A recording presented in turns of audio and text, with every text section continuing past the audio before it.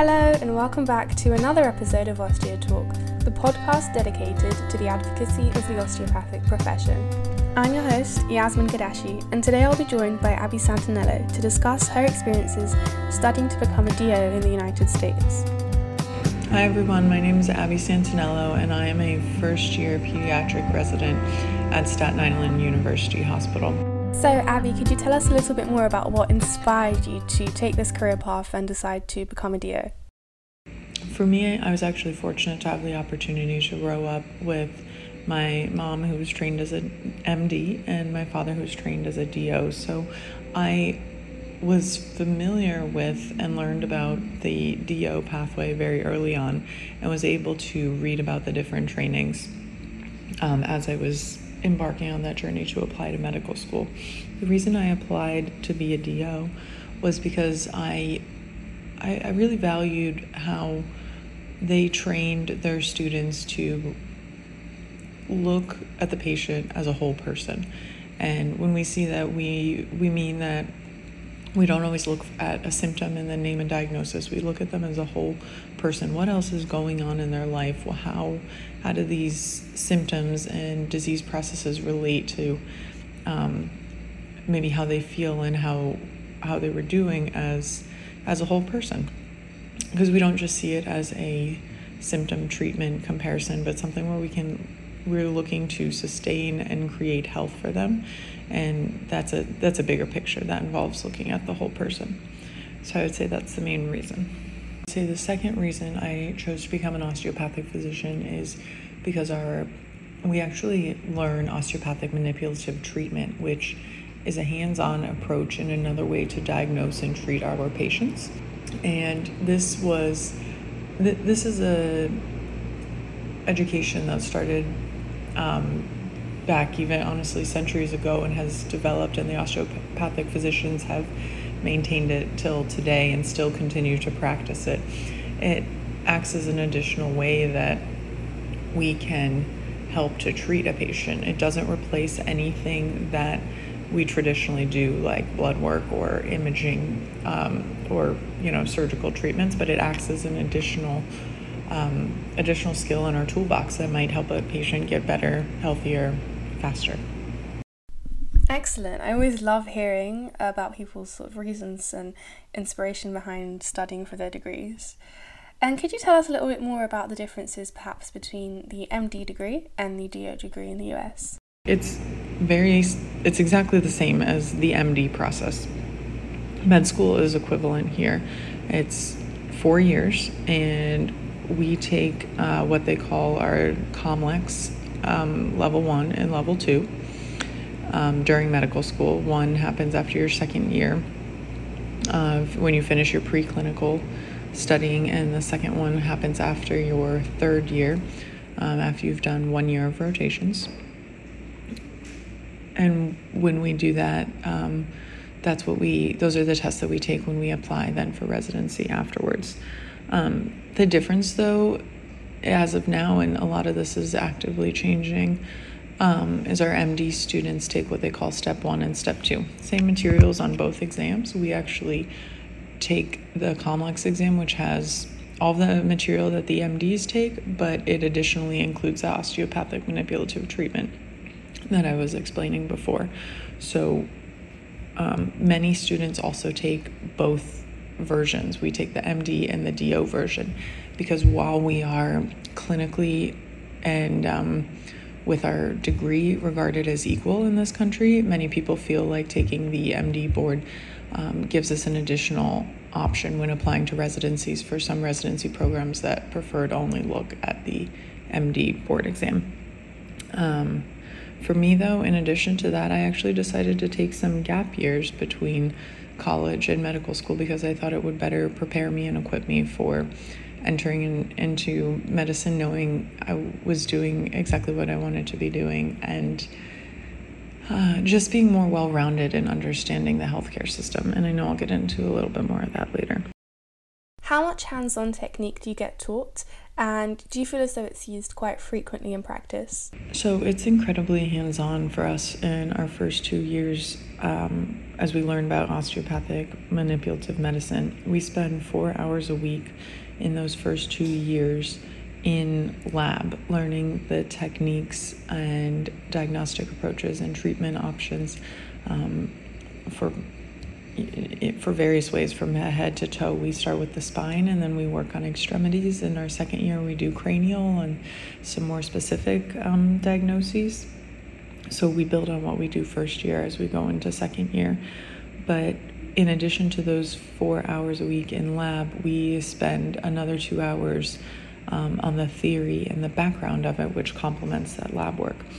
In addition to that, I also took on an osteopathic medicine research project where I was looking at somatic dysfunctions in runners, actually. And so that provided additional time with the hands-on manipulation and also the theory of osteopathic medicine. And then from there, it's really what you want to make of it in your residency and your clinical career. The program that I am in does not have any requirements for osteopathic medicine, but there still are many osteopathic designated residency programs that will incorporate osteopathic manipulative medicine into their clinical education. Throughout your education, you were part of SOMA, a student-led organisation. Could you tell us more about what this organisation sort of does and stands for? I'll talk to you a little bit about the Student Osteopathic Medical Association, SOMA, the organization I was involved in for a majority of my medical school journey.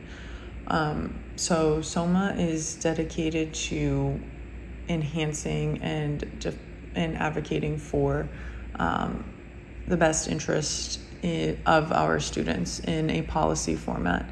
And they are directly affiliated with the AOA, the American Osteopathic Association. SOMA is the largest network of students, osteopathic medical students across the country, and the AOA is the organization that we join after we graduate and become physicians. So my role in SOMA began as a student, and I saw so many opportunities at my local chapter level that I just wanted to start and tackle and initiate. So I became the president of my chapter my second year and had a unique opportunity to attend all these conferences from DC, Capitol Hill, walking for DO Day and advocating for osteopathic physicians, and some key goals that we had to working with the leadership at our summer leadership meeting in Chicago, and then finally as president of my local chapter to attend OMED, which is the largest educational conference for osteopathic physicians in Baltimore that year. And it was a phenomenal opportunity that showed me how we can advocate and stand up to represent our osteopathic medical students. My third year, though, I transitioned to being the director of scholarships and grants for the SOMA Foundation, which is the philanthropic arm of SOMA that supports scholarships and grants for students who are trying to do research projects and travel to conferences and do service work in the area. So I really enjoyed that experience and learning the philanthropic angle that for my fourth year of medical school, I became the chairperson of the foundation and had the unique opportunity to work with the AOF, the American Osteopathic Foundation, that supports physicians philanthropically. And we partnered with that group, creating this new relationship so we could not only enhance our number of scholarships, but reach more students with opportunities and cool projects and neat initiatives. So that was a great opportunity to be a part of that group. That's actually something that's very inspirational. I think that a lot of osteopathic students can learn a lot from. I don't actually think we have something similar to that here in the UK. I'm not sure about other sort of student bodies on an international scale. But what are some perhaps aspects of SOMA that you would like to see replicated or amplified overseas by other students that study osteopathic medicine?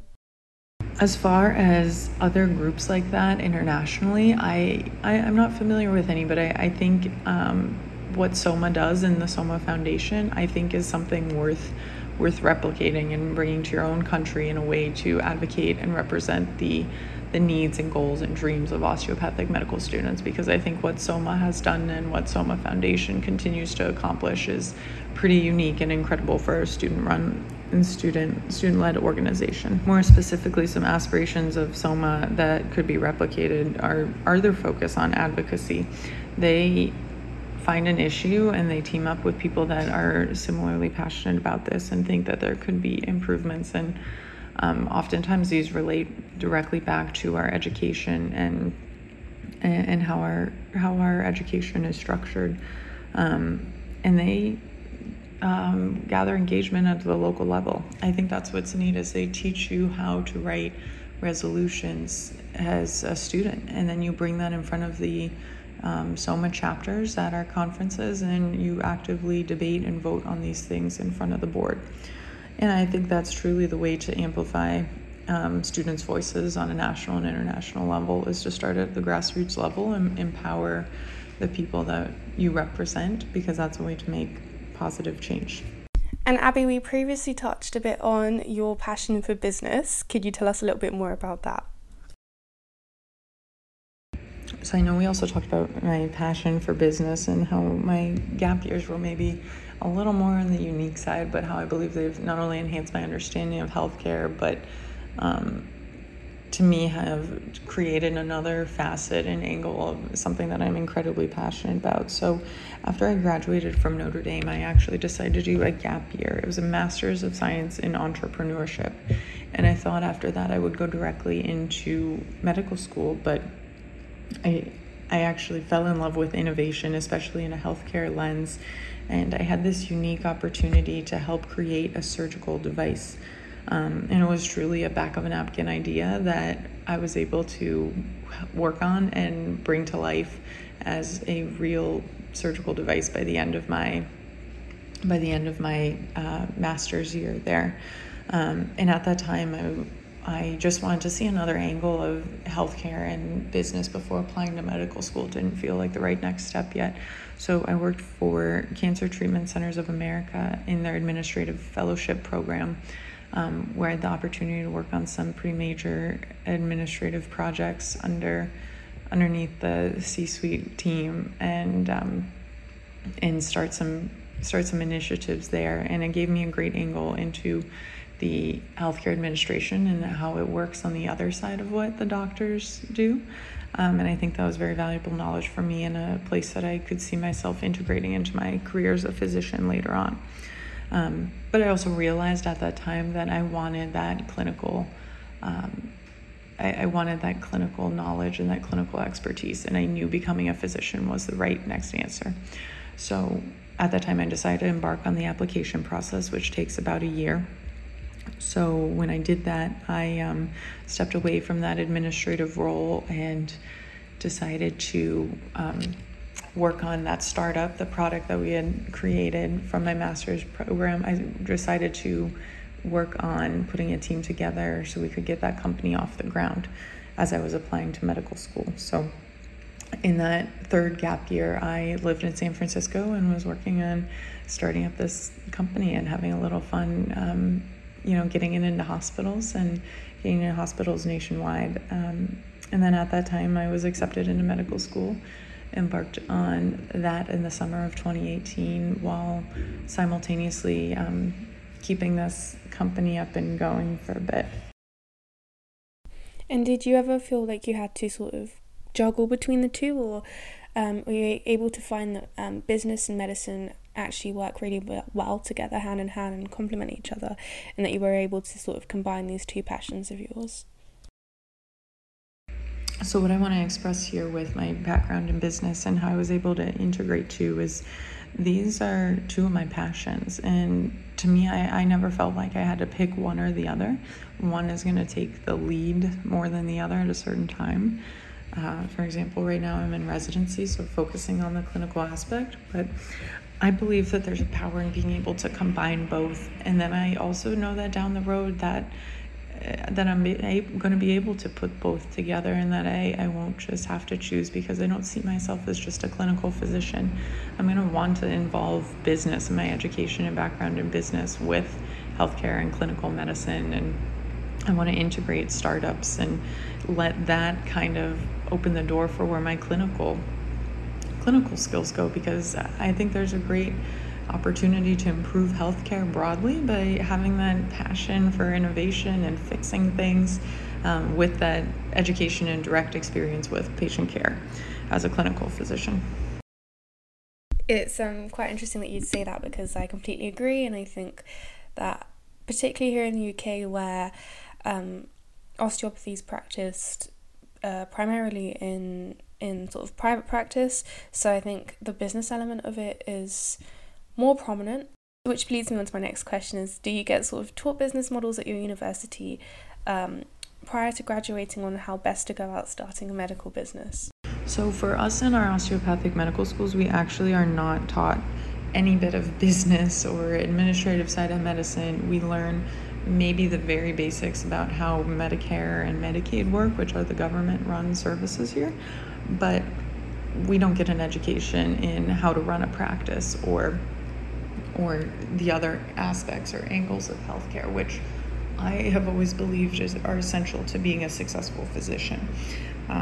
Things like basic finances and administrative structure in hospitals are essential for a physician to understand, and they really, quite truly, if they don't get that education in school or in another format, they're only going to just be learning it as their physician down the road on the run. So for me, it was important to have that background before entering medical school, and it's something that I would like to see integrated into the education and the future of our doctors, because now more than ever, our doctors need to be well-rounded, not just clinically adept, but also adept on the business side, because that's just where and how the medical field is transitioning. So for this generation, I do think it's important to have that diversified education and background. Business will always be beneficial, and I think being able to understand private practice, which we're going away from and shifting to, hospital employees, understanding how hospital structures work is invaluable. So I'm incredibly appreciative of that background, and then also my experiences in policy, because I think that will help make me a more well-rounded physician later on. And lastly, how do you start a medical business? So this has been one of the most exciting parts so far for me of residency, is they throw you in and you immediately see opportunities to improve things. And that might be my business background and my passion, my itch for innovation and fixing things, but I quickly saw opportunities for how you could make a process better, or a true product that's used in the operating room better for patients and that outcome. So I think that's exactly where it starts, and that starts by being involved. I couldn't do a lot of this without being a physician first, so that's why I say an education in both is very important. So it starts with defining that opportunity and seeing that gap, seeing what is and what it could be, and then learning everything you can about it. Then you got to validate that need from other people. See if they're experiencing the same challenge or the same issue with that, and describe it to them, and see if the problem that you witnessed or experience is truly something that bothers other people too. And then you might be onto something. If you get that reassurance and you continue to shape the problem and the opportunity, you might find yourself starting to design a solution. And then from there, you need to find some experts and key supporters and your physician champions to help you obtain the resources and get yourself on the right path to creating a solution to a problem that many people experience. For me, at that point in time, I look for business plan competitions and ways that I could get our brand out there, and ways that I could find mentors and key supporters to help us and help me and fill in the gaps in the education and the leadership that we needed. So I definitely think if you are interested in starting a business one day, it starts with being present and being aware every day of what you're doing, and maybe where there's an opportunity, what you could make better. Thank you so much, Abby, for being on today's episode. I think a lot of our listeners will have gotten a lot of insight into the way the education system works in the US, how sort of to combine different passions and how they can actually work well with what you may be currently pursuing, and also thinking about how to take the osteopathic profession further, particularly for the new sort of upcoming generation of osteopaths and current osteopathic students, and how we can implement things that we perhaps see around the world that aren't currently being done in our own respective countries. And just taking this, advocating this amazing profession and taking it as far as possible and finding new ways to tell people about all of the amazing work that we do. Thank you so much for having me on this podcast. I think it's incredibly ambitious and pretty neat to see how you're comparing the osteopathic medical education from country to country and what that means to be an osteopathic physician in the world. I hope that as a few more months of residency go by, I'll better understand what it's like to be an osteopathic physician in this country, and how it's changed from being a student the past 4 years. So I'm very excited about that next step of the journey. But as always, please reach out to the podcast, and I'm available to contact if there's any questions about medicine or business or combining the two. I would love to be assistance and love to see people take their passions and hone them and live them out. So thank you so much. Thank you so much for listening to today's episode with Abby Santanello. If you enjoyed it, don't forget to subscribe, leave a review and share this show. You can also connect with me on my Instagram page @OsteoTalkPodcast, where you can find resources and information about osteopathy and updates on upcoming episodes available on Fridays. Thank you for listening, and goodbye.